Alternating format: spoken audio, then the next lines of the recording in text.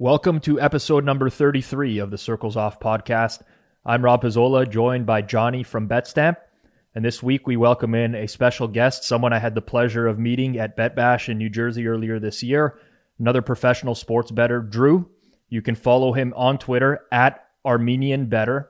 Drew, good to see you again. We're obviously recording this over video, but it's been a while. Still looking pretty smooth over there.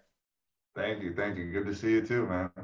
It has been a while. Yeah, it's been a bit. I mean, we had some good times in Jersey. That was a great event. I'm very much looking forward to Bet Bash 2 in Vegas in early April. But Drew, let's get into it here. For the people that don't know, don't know much about you. We like to get into betting background. So just give people a little bit of a background on where you came from, how you got involved in sports betting.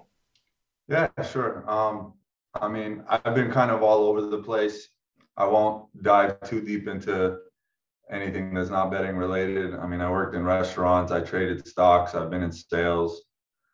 I was living in Florida for a year back in 2017, and I had an opportunity to come back home to Vegas. I grew up in Vegas and came back to Vegas, got a house.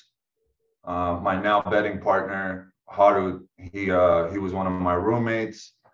And when I moved back, I was still, in sales, selling solar and doing a couple of other things. And we just kind of started getting serious about betting. I mean, I'd always been interested in betting, even in my younger days, but more so on the recreational side. But we just kind of started uncovering things at a pretty quick pace. And here's where we are today. So for those who don't know, Drew mentioned his betting partner, Haru. He was on this podcast earlier this year.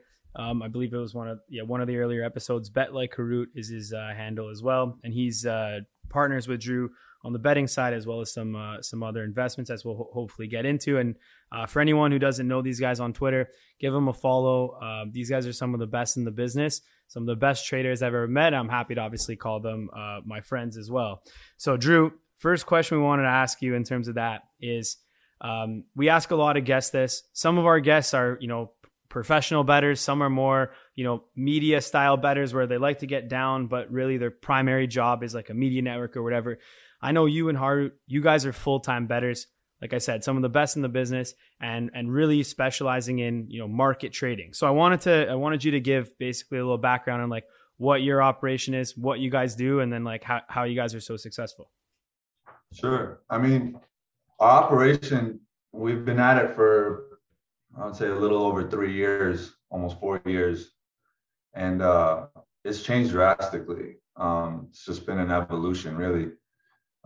We started out with just me and Harut. And I mean, some of the things in the early days, we just look back at it and laugh, But we were, in the very beginning, we didn't even have a Dom Best screen. It's funny, I had my dad before we even had a Dom Best, I had my dad build a Google sheet that was actually pulling lines from Vegas Insider at the time. Like, you think about it now and, the type of betting we're doing now is just kind of silly. But at the time, like, we didn't have that. We couldn't even really afford Dom Best. But obviously it's evolved into what it is now. We would be using kind of like a hybrid Kelly staking model. And today, things are obviously a lot different. But, we've kind of evolved. And really our philosophy is that this game revolves heavily on three main things, really, is information, technology, and how much you can get down, which is accounts. So we've just been really focusing on improving on all three of those areas. And yeah, we do a lot of market trading, but a lot of it is like working with partners who have really good info. And I think a good combination of that allows us to maximize our earning. That's interesting. I want to touch on, so you talked a little bit about your history and then kind of moving into your partnership with Harut. At some point, you have to make the leap from one profession to another. And for a lot of people, and I get this question all the time, it's one of the biggest DMs I get on Twitter is, how do you make that leap? How do you know when you actually have something that's worthwhile, where you can quit your regular profession and pursue sports? And I'm interested, Drew, what was it for you that allowed you to take that leap? Was it just the fact that you're more of a risk taker and you were willing to do that? Or was there something where some sort of light bulb went off that said, if we can repeatedly do this, like a certain thing, then we can be successful in the long run? Yeah, I mean, that's a great question. It's not easy, that's for sure. I think there comes a point in time where, your regular day job gets in the way of your kind of like your dream and what has a lot more potential, So we were doing this in the very beginning. I mean, it was very hard. I was in commission only sales. So if I didn't sell anything, I wasn't making any money. So I'm doing that. And then all of the rest of my time, I'm betting sports, and we're making good money betting sports for the time and for the bankroll that we had. But the goal was to grow the bankroll so that we can make really good money. So we weren't really taking any profits from betting early on. And there just came a time, well, I mean, having a partner is also very, very beneficial too, because for many reasons, but when I'm not around, Harut was holding it down and all that stuff while I was working, but there just came a time where, my job was getting in the way. One of the things is if you wait for the perfect time, that time may never come. So you just kind of got to take that leap. And in the beginning of going full time and betting sports, it was tough, not tough in the sense that, we weren't making money, because money was being made for sure. It's just, we wanted it to grow at a fast rate. So I didn't want to touch it. So it was just kind of okay, I know I'm making money. I'm okay with, leveraging credit to allow this to grow, because the rate of return I'm making betting sports is much higher than the rate of return I'd be paying on a credit card to pay my living expenses. So why would I pull money from my betting bankroll when I'm able to capitalize on that? Yeah, I get that. I think one of the biggest things and one of the biggest challenges for people who are betting is to scale the operation. I think what you're talking about there is a common problem for people. I mean, that's another, we get this in the Q&As that myself and Johnny do probably once every few months, but it's when do you pull a certain percentage of your bankroll? How often are you pulling money from it? And it's from my end, my gambling money, it's I almost won't even see it until it's time to wrap up and retire, because it's just constantly being, put into action. So I think that's something that definitely separates professionals from a lot of the recreational bettors, or even a semi-pro who's pulling more often. You talk about the partnership with Harut. I think it's very interesting. We've had a lot of people on this pod who are in partnerships with other people. I'm in a partnership with someone else who kind of showed me the ropes many years ago. I'm curious, and I don't want you to throw Harut under the bus. That's not what this is about. We always talk about the positives of the partnerships. I'm wondering in the early going, if there was you can think of any negatives or any struggles where you guys couldn't see eye to eye on a certain thing, potentially wanted to go in different directions, anything where potentially the partnership was maybe more, I don't want to say catastrophic's not the right word. I'm horrible with vocabulary, but where it was just thoughts of maybe I can do this on my own type of thing. Believe it or not, we're very lucky, because in this specific partnership, I've never really had issues. We're both very reasonable people, and I think that's kind of what's helped us keep the partnership healthy. I think the biggest thing, the biggest struggle in the very beginning was me having a job and not being able to be full time that first 4, 5, 6 months, because he was working a little bit more than I was, and I just didn't feel good about it. But it wasn't us not seeing eye to eye. It was more so of me knowing that all right, I need to take that leap. So I think we really agree on just about everything. If there's something that I say something or I believe something and someone can reasonably prove to me that okay, no, this is a better way of doing it, I'm very open to differing opinions, basically. And so is he. And I think that's the reason why things have been so good with him and I. I'm trying to think of something to give you, but I really can't. Like, no, that's good. I know these guys, Rob, and I'll tell you right now, like, that's not even a cop-out answer by Drew. Like, these guys are like brothers, and it's refreshing to see in this industry, like, the partnership they have, because I think within any partnership, it doesn't have to be sports betting related. Like, any business you're going to grow, or even just like a simple, like even a non-business partnership you might have with someone on like a small venture, something like that. The main issues always, in my opinion, arise from two things. The first is work ethic by a mile, right? So like if one person's working really hard and the second person's not working hard, then there's almost no way you're going to get along, because that can only last for a little bit of time. So these guys are both hard workers, and as are you, and that's why, you know, you have no issues with your partner as well. And then the second thing I've always noticed is, like, greed is a pretty big factor in terms of like people getting in arguments with themselves. So like, if you grow something with someone from the very bottom and you split everything with them, so it's like this whole business 50-50, it's ours, we're growing everything. If we're going to make a separate investment, we're going to make it together. If we're going to do something else, we're going to do it together. Then that eliminates the ability for someone to get greedy. Like, and then for somebody to say, oh, well, you invested your profits in here and 10x your money, and I invested my money here and I lost it all, and now like you have more than me, and yada, yada. Like, it's the worst thing to deal with, and obviously sucks. And it's human nature that people, you know, sometimes think like that. But like if those two things are set aside, like, arguments in a partnership are like few and far between if you can X out those two. And I think these guys have, and I know everyone on this call is like trying to work towards those things to make it a lot better. Yeah, I think from a philosophical perspective, as long as you and your partner are seeing eye to eye and you kind of have the same vision, it's not an issue. There's obviously breakdowns in partnerships where somebody wants to take something in one direction or the other, and then you get the individual one-off bets. Like, I go to the BetStamp office a couple times every week. I see Johnny and Julian at work every now and then, and Johnny be like, I'm firing on this, and Julian's like, dude, that's a bad bet, man. Like, don't make, and Johnny's like, you just got to trust me, man. Trust me, it's a good bet.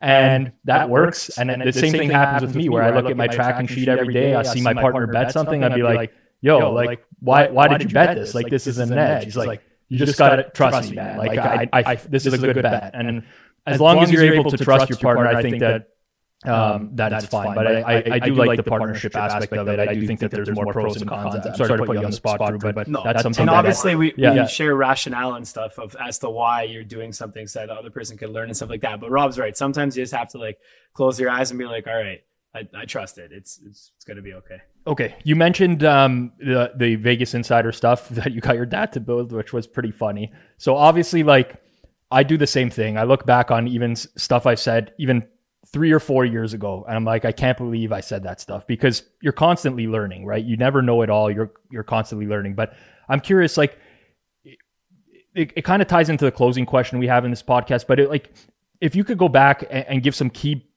pieces of advice that you wish you knew as a beginner when you got into this space that would have made like a big difference for you at the time, what are some things that you could think of? Well, I mean, you know, I like you mentioned, like, looking back at some of the things that, you know, you did years ago and just kind of laughing at it, you know, being naive and not knowing certain things. But, you know, you got to remember, everyone that's an expert at some point was a novice and a beginner. So, you know, like, nobody just pops out knowing everything. So some people, they figure things out, you know, young in their lives. Some people never figure things out.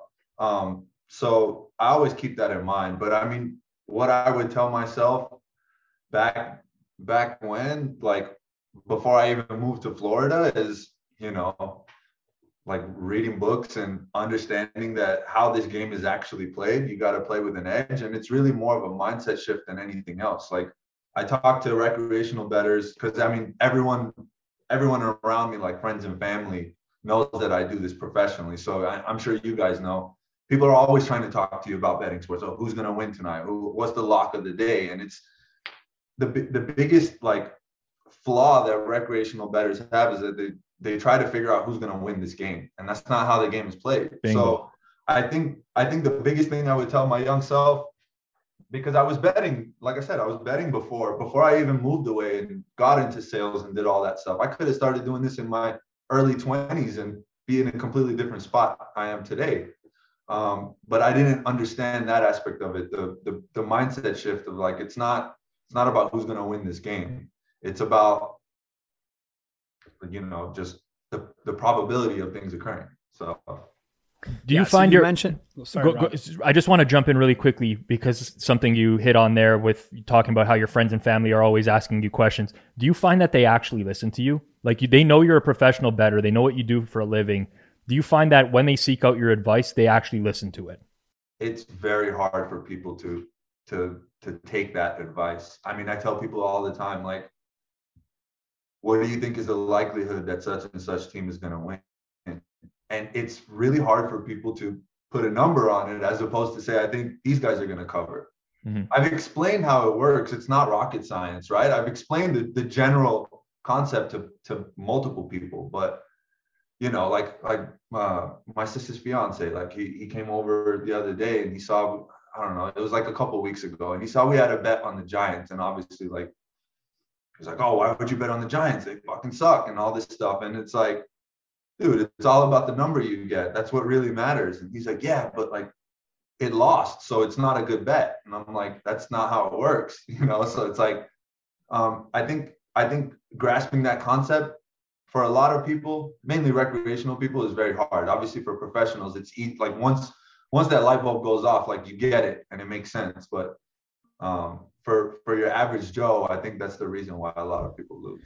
Yeah, I'm the same boat as you. A lot of people ask me, and then like Rob saying, not really willing to listen to like what the answer is. So the go-to that I do now is like, listen, you want to bet on sports recreationally, like, even if you're expecting to lose money and you're doing it for fun, you're trying to win, best advice is just shop around, open up a couple accounts and just get the best number. And then, they're still not going to understand really the concept of expected value and like getting a certain number and not necessarily a certain team. But at least if they're shopping around, I'm confident that they have a shot to win, over the course of a year. Because if you're just betting for fun with your heart and you're only using one out, like you're toast. Like there's almost no one who could win even over a course of a full year if you're betting every day.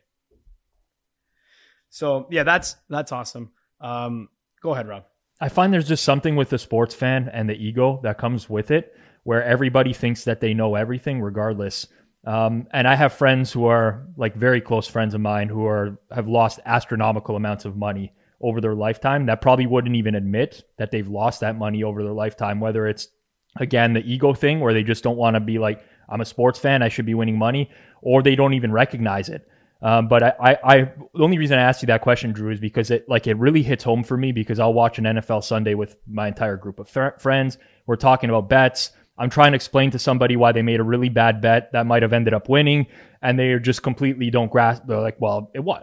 I have the money in my account, it won. And I'm like, yeah, I know, but like you paid a huge premium where you could have got this price somewhere else or whatever. And I don't know that we're ever going to get to the point where there's enough educational content out there, or not even that there's enough educational content, but enough people want to hear that. That's part of the goal of this podcast. But it's just interesting to me because like I've yet to interview someone who says, yeah, I'm a pro, and all the people around me, like they want to listen to what I have to say and they try to remodel their approach based off what I tell them. It's never like that. It's just like, yeah, my friends just keep doing the same things no matter what. So I found that interesting. Let's get into your approach. Yeah. Hold up 1 second here, Drew. So you mentioned off the top, like the game is really like three parts, like three pieces. You said number one is information, number two is technology, and number three is, you said like basically accounts, ability to get down. I think probably you can just call that like scaling. So, if you have good information and you have the technology to do it, but you can only bet like $20, it's not going to be a career of that, obviously.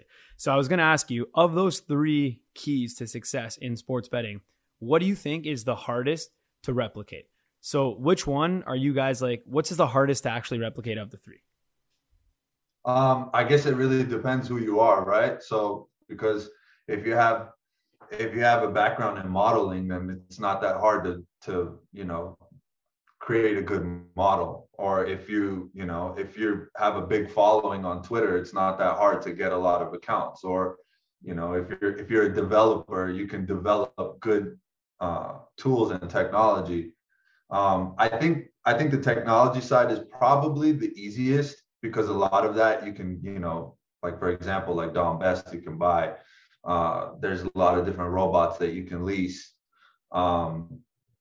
and a lot of different ways that you can automate your business, which is, you know, some of the things that we've been focusing on. But I think the two hardest would probably be, you know, being able to get down and having good information, because I think they go hand in hand for sure. And, you know, I believe that it's a team sport. It's hard for people to be really good at all of those things. So, you know, you work with partners, you work with other people that are strong in the areas that you're not. And I'm not really one to say that what I do is greater or harder to do than what someone else is doing. I think depending on who you are, something might be your area of expertise versus not. So we like to work with people who are strong in areas that, you know, we technically aren't. But there's also areas that we're really strong in that other people aren't. When you talk about getting good information, Drew, is that stuff that's exclusive to you, or do you find that there's like a challenge where everybody's kind of getting all of that same information at once? Well, I mean, if there's an edge out there and it's a sizable edge, it's likely that we're not the only ones that are seeing it, right? Yeah. So a lot of the times it's the fight to get down on certain things, especially in like college basketball. You know, I think the challenge that comes at this point in the game is like trying to get down quietly, get a lot down quietly, but, you know, someone's ruining the market before a lot of the shops start even hanging lines. And you got guys, you know, stealing information, stuff like that. You know, they see you bet something in one of your accounts. You know, if someone knows who's betting in an account, if I'm betting in an account, there's eyes on that account and they know that we win. They could take that information and go ruin the market to get, you know, a couple $100 down. Like, that's not really our goal. You know, we aim to get like 6-figure positions down as much as possible. And some markets, it's a lot easier than others. You know, the highly liquid markets like soccer, NBA, NFL, it's not that much of a challenge. But if I'm trying to get money down on extra game CBB, it's not so easy, you know? Yeah. So of the three, also, I agree with Drew, by the way, that the technology is probably the easiest also because, like you said, there's a lot of stuff just out there where you could buy or lease or outsource and things like that. From the information all the way to the ability to get down and the ability to get accounts, I think one skill that's vital that Drew is very good at is relationship building.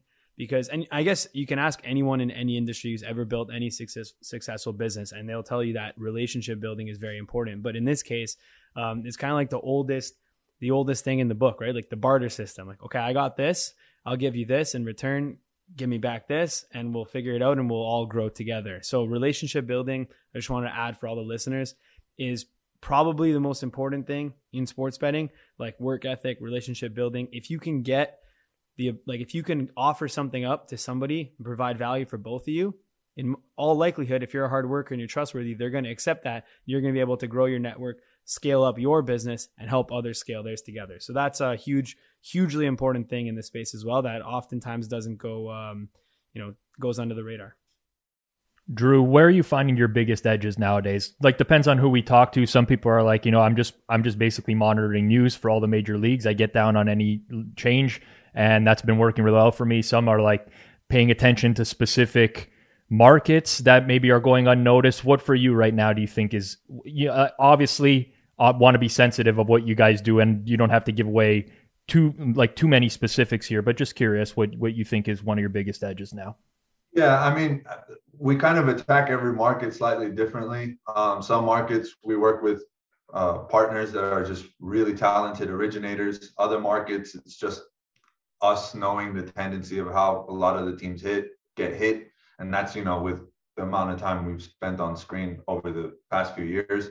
I would say it's a toss-up between, I mean, the major soccer leagues are really like, they're the most liquid markets in the world. I mean, right. You see the Pinnacle closing line on some of this Champions League stuff, and it's pretty respectable. You know, they're taking $1 million bets on a lot of stuff. And, you know, so I would say soccer, we tend to have a really big edge in soccer. College basketball, I mean, there's nothing like it. The volume of games every day is just, it's great. And the number of, the moves that happen, especially on the totals, is enough for us to have a really big edge. But also tennis, Harut actually originates WTA.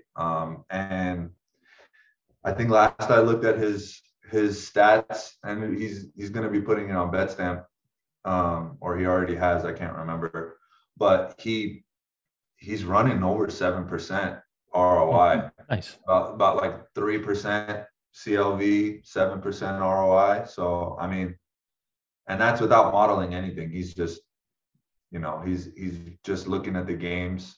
He knows the players. So I would say those three.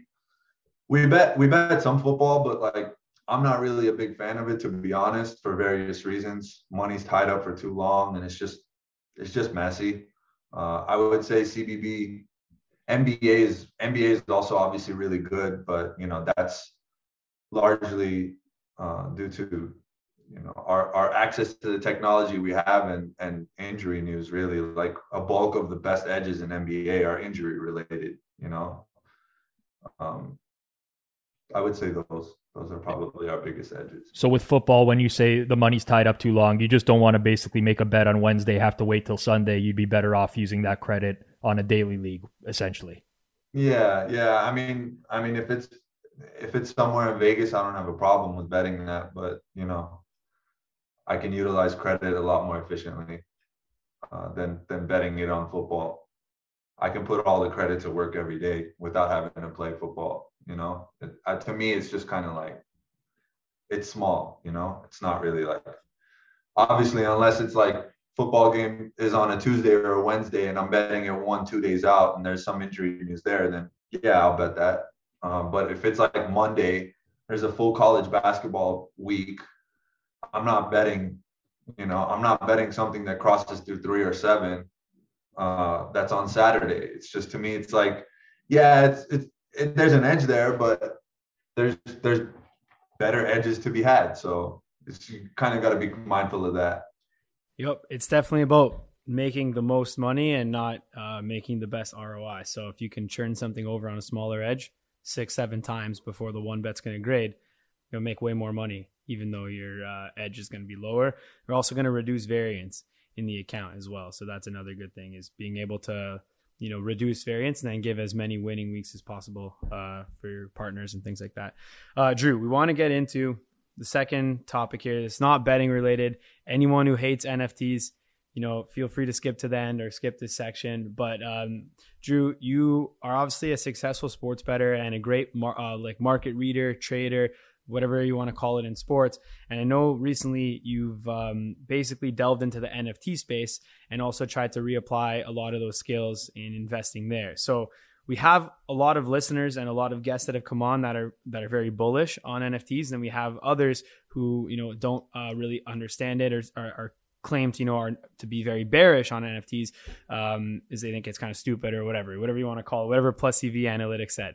So what I want to ask you, just first, general question is, we know from your Twitter you love NFTs and you're very bullish on the market. Can you give a little summary of why that is the case? I'm always interested in hearing unique perspectives.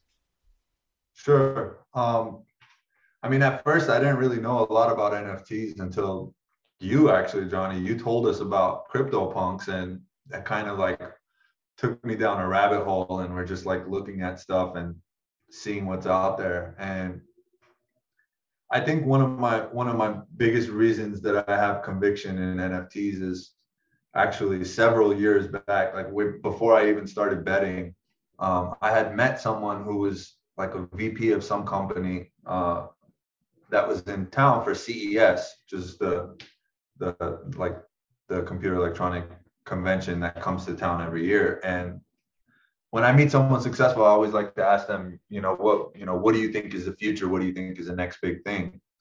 And he said VR, virtual reality. Like, we're going to be heading into a digital age.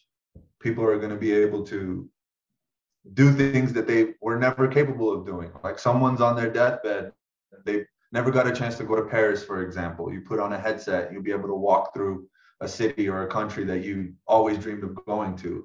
So, keeping that in the back of my mind, and I'm seeing this NFT stuff explode, it's just more and more evident to me that it's kind of just heading in that direction. There's a lot of drawbacks to the marketplace that I do recognize and I acknowledge, but I think that it's just kind of like really, really early in that space, because a lot of people still don't even know what it is. A lot of people still don't even understand it. When the internet was first being introduced, there was a lot of the very similar responses by the general public. And some people made a lot of money in the dot-com boom, and a lot of people lost a lot of money. And I don't think this will be much different. I think there's going to be a lot of people that make money and a lot of people that are going to lose money. But it all really boils down to, how skilled you are in investing and finding things that you believe are going to do well. Do you still think that we're very much in the infancy of NFTs? Like, I agree with you. I think that there's going to be a lot of people who are left holding the bag on a lot of these projects. My personal opinion is that we're still pretty far away from that being the case. I think the same will happen with crypto eventually too. You look at all these altcoins, which they'll pump for months, and then at some point somebody's got to realize that they don't have value, right? I'm just thinking that we're still like many, many years away from that. I agree that we're many, many years away from that. The thing is that it's easy to create an NFT. I wouldn't say easy because obviously I haven't done it, but like, my point is that there's a lot of saturation that's going to happen in the market. So what was working 5, 6, 7 months ago is not really going to work today or tomorrow or in the next few months, simply because as more people become aware, it's just like sports betting. The more something becomes known, edges kind of get diminished, right? Over the years. And you have to be able to adapt, and that's kind of one of the things that's helped us is our ability to adapt to the changes in the market. What we were doing 2-3 years ago, betting sports, we're not doing that anymore. Like, we don't middle, we don't really chase steam, to be honest with you, as contrary to popular belief. And so with that being said, like with NFTs, when things change, the people who succeed are the ones that can see the changes and that can make adjustments in real time. And I think that's kind of what's helped us in both spaces, to be honest with you. What we were doing when we first started buying NFTs, we're not doing the same thing now. So I think that's really what separates a lot of people. And the reason why there's a lot of people that don't like NFTs or don't believe in NFTs, or people that are going to talk negatively about it, is probably because of all the stories that are heard of people losing money. But the truth is, people lose money in every industry. There's winners and there's losers in every industry, in betting, NFTs, in the housing market, in the stock market. That doesn't mean that it's not a lucrative industry to be in. That doesn't mean that there isn't money to be made. If you're looking at an NFT project now, let's say you're I know you have quite a diverse portfolio of NFTs. I'm not going to get into every single one of them, but we've talked about this off air before. But if you're looking to invest in a project now, what's something that you're going to look for? Something that would draw you to a specific NFT project or get you excited about it? Well, I mean, we've seen some success in the NFT space, and we saw something, we did some things that didn't work, and then we did some things that did. So, we kind of want to replicate the things that did work, and make sure that those strategies actually still work today. So with the saturation of the market, we're not really too big on buying a lot of new stuff that's coming out unless we're very, very strong and confident that it's going to do well. So if something new is coming out, it has to be backed by a lot of people that we respect in the space. The development team is very important.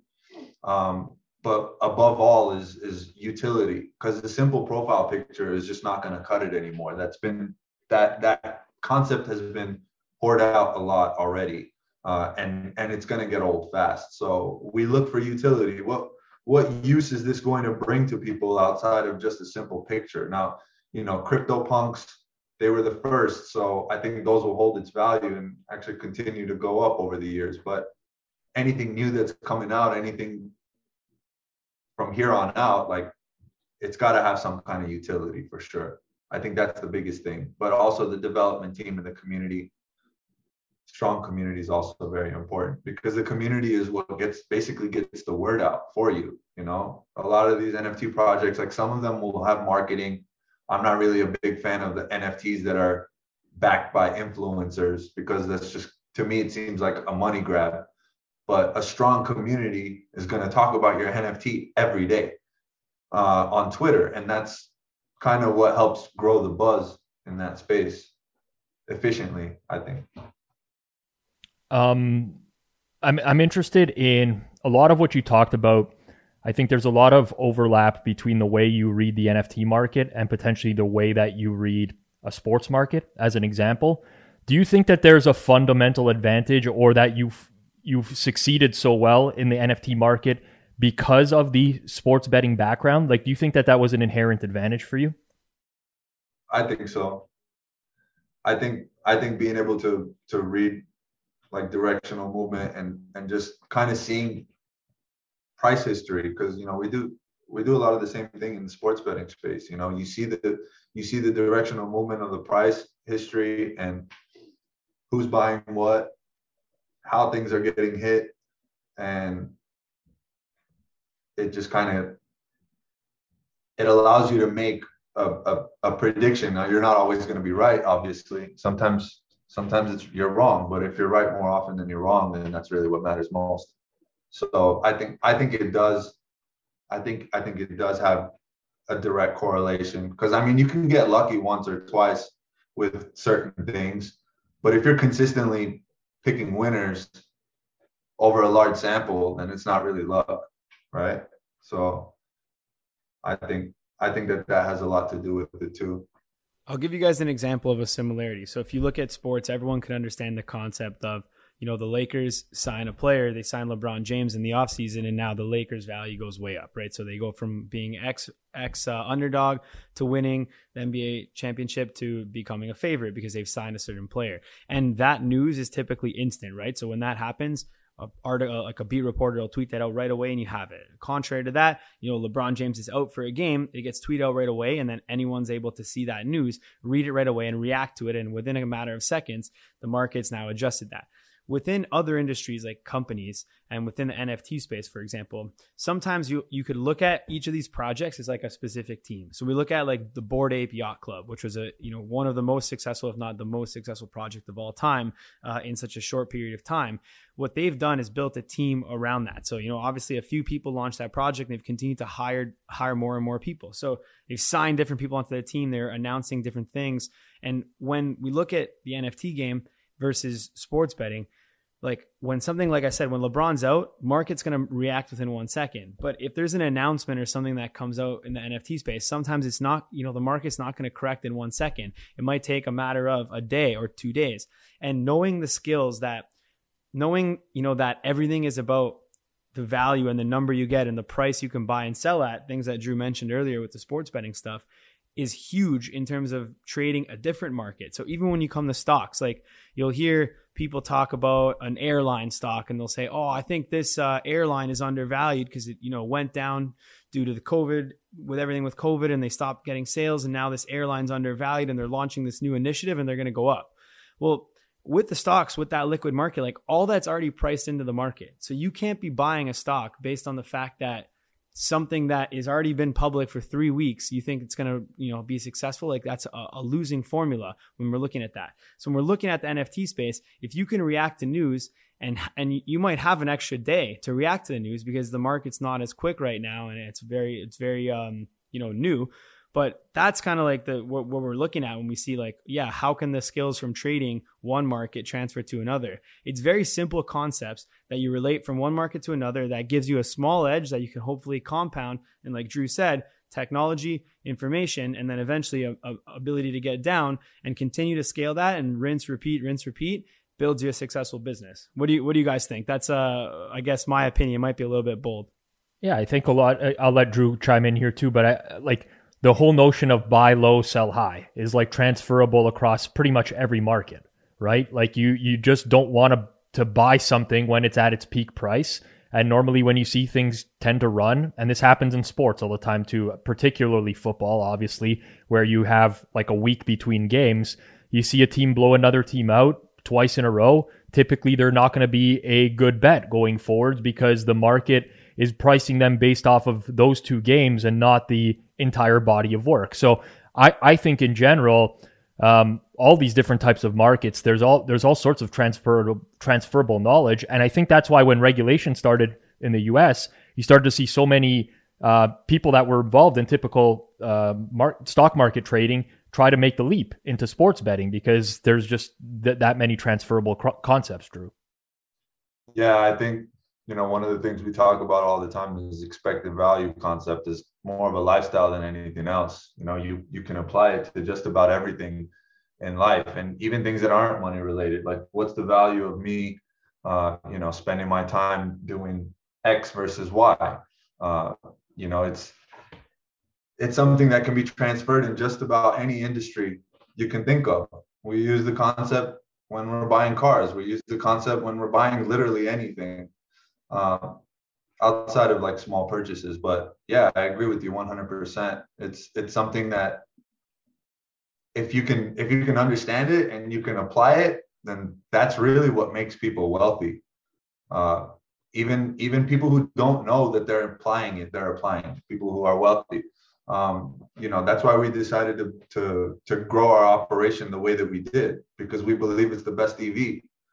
We have a full staff now. I don't know if we discussed that, but we have a full staff. We got 3 other guys outside of me and Harut that are on screen all the time. We got 2 developers that work for us on the back end.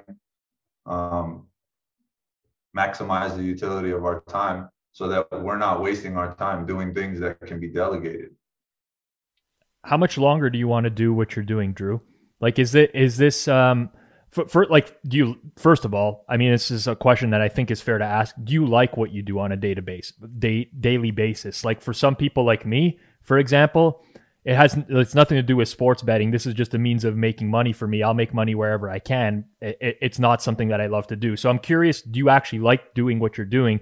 And on top of that, what are the long-term plans for you? Like, if you were to blow this up and make a ton of money over the course of the next 5 years, are you comfortable just walking away and saying, that's it, I'm going to live out the rest of my life and retire? Or is it one of those things where you just kind of like love the grind so much that you can't picture yourself even stopping? Yeah, we love it too much, man. We really enjoy what we do. It's not really about the money anymore at this point. Like, I make more than I can spend. Obviously we have long-term goals, and as you grow, your vision gets a little bit bigger over time, right? I remember the things that I dreamed to have, 5, 6, 7 years ago, and I have more than that now. And now my dreams are bigger. So I think it's always going to be something that we'll be involved in.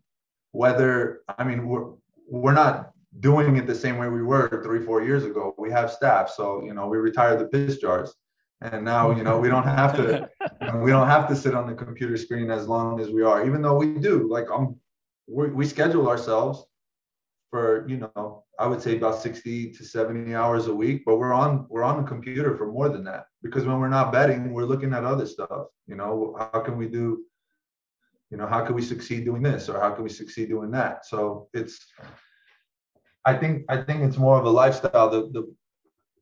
Our workaholic personalities, I think, is something that will keep us in this game for a while. This is going to sound like a really dumb question. It probably is, but walk me through the process if you want to take a 2-week vacation.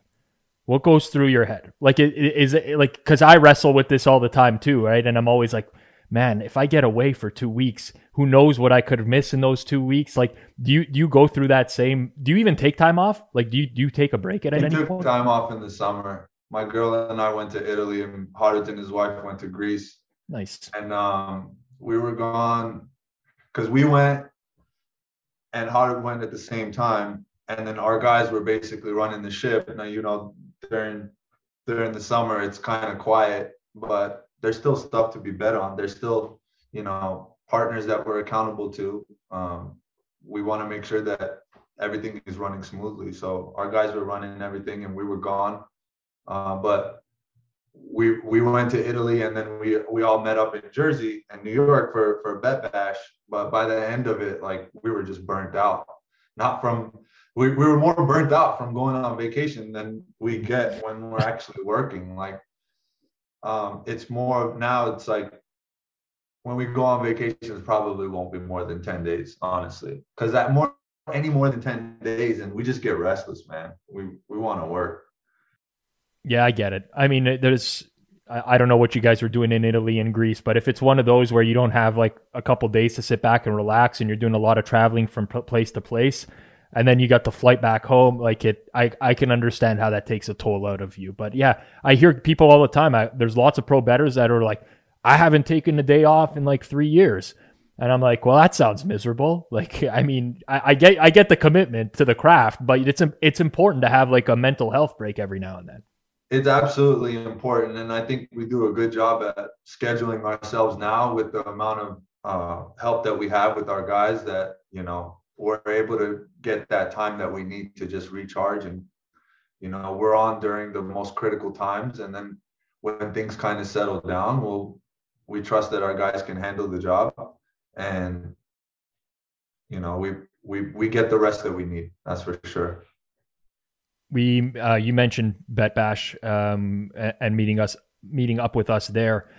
We've used the $1 billion question a lot on this podcast. I believe it actually started at the dinner that we went to at Tao in New York. I'm pretty sure that's where it was first started. I actually remember your answer, Drew, but I'll let Johnny bring it up again, and specifically what the scenario is. And I want to see if you actually have the same answer now that you answered at the table, but I think this one's an interesting question for you specifically. All right. You guys have heard it before, the $1 billion flip. I'm going to ask this one. Pro sports bettor from Las Vegas, Nevada, Andrew Sukiasian. Did I pronounce that correctly? Close enough. So I'm offering you a flip right now. Hypothetical. You get a coin flip, 50-50 odds. If you win the coin flip, you leave with $1 billion. If you lose the coin flip, you leave with zero. There's somebody else here that's offering to buy this flip from you. So they get the flip and they're going to buy you out. What is the lowest amount of money that you would accept to forego/sell this flip? So your absolute nut low to the dollar. What is it? $500,000,001. $501. That is the exact same answer. By the way, that is the exact same answer he gave at the table. So credit to him for that one. But yes, you're a guy that thinks 100% solely in terms of expected value.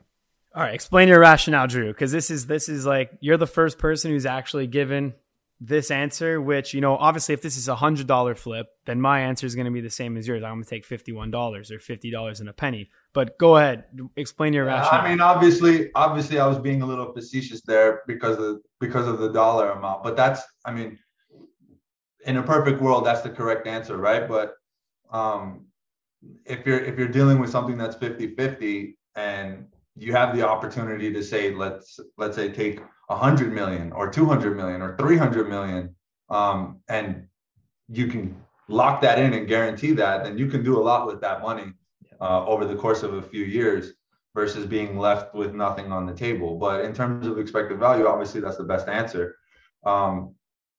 And I'm a risk taker, so I think it would be cool to flip a coin, and actually see what's up. So, but a realistic answer, I would say somewhere between 100 to 200 million probably is something that I would be willing to take, because I can flip that and I can turn that to $1 billion. And I'm confident that we can flip that to a lot, versus taking on the risk and then getting nothing. And then, to build $1 billion is not an easy feat.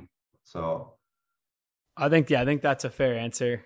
We've gone over like what I believe are the acceptable answers in the show notes. I think, listen, like a good perspective is this. Yes, right now I might have X amount of money. It's going to be very hard to turn that into $1 billion. If I get 200 mil, now all I have to do is 5X that. That's now within realm for me to possibly do. So now, let's say the goal was even to get the $1 billion, you can potentially get there.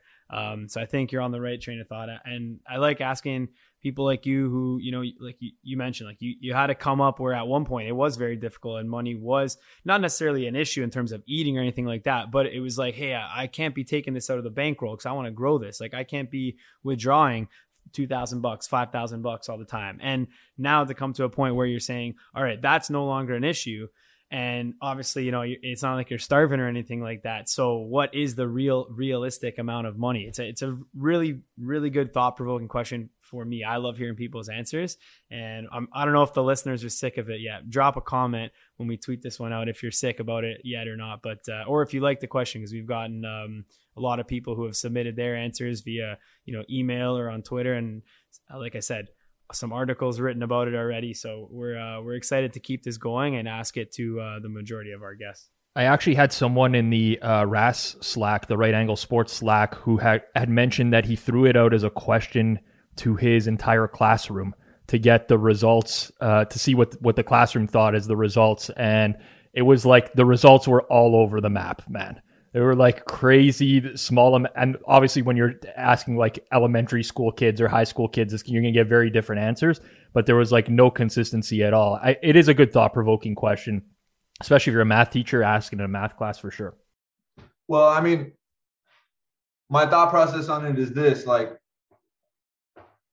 anything, like obviously it depends on the individual, right? And where they're at in life. So, I mean, anything less than 100 million to me, it just seems like and also the risk preference. Like I like to take risks, and anything less than like 100 million to me is just leaving way too much money on the table. I'd rather take my chances, because at that point it's like we're at a point now where it's like more money isn't really drastically changing the quality of our life. So it's not really about changing the quality of our life. It's not about, securing family's future. I've already done that, it's more so what's the most optimal decision given the current set of circumstances. And I would say at least 100 mil personally.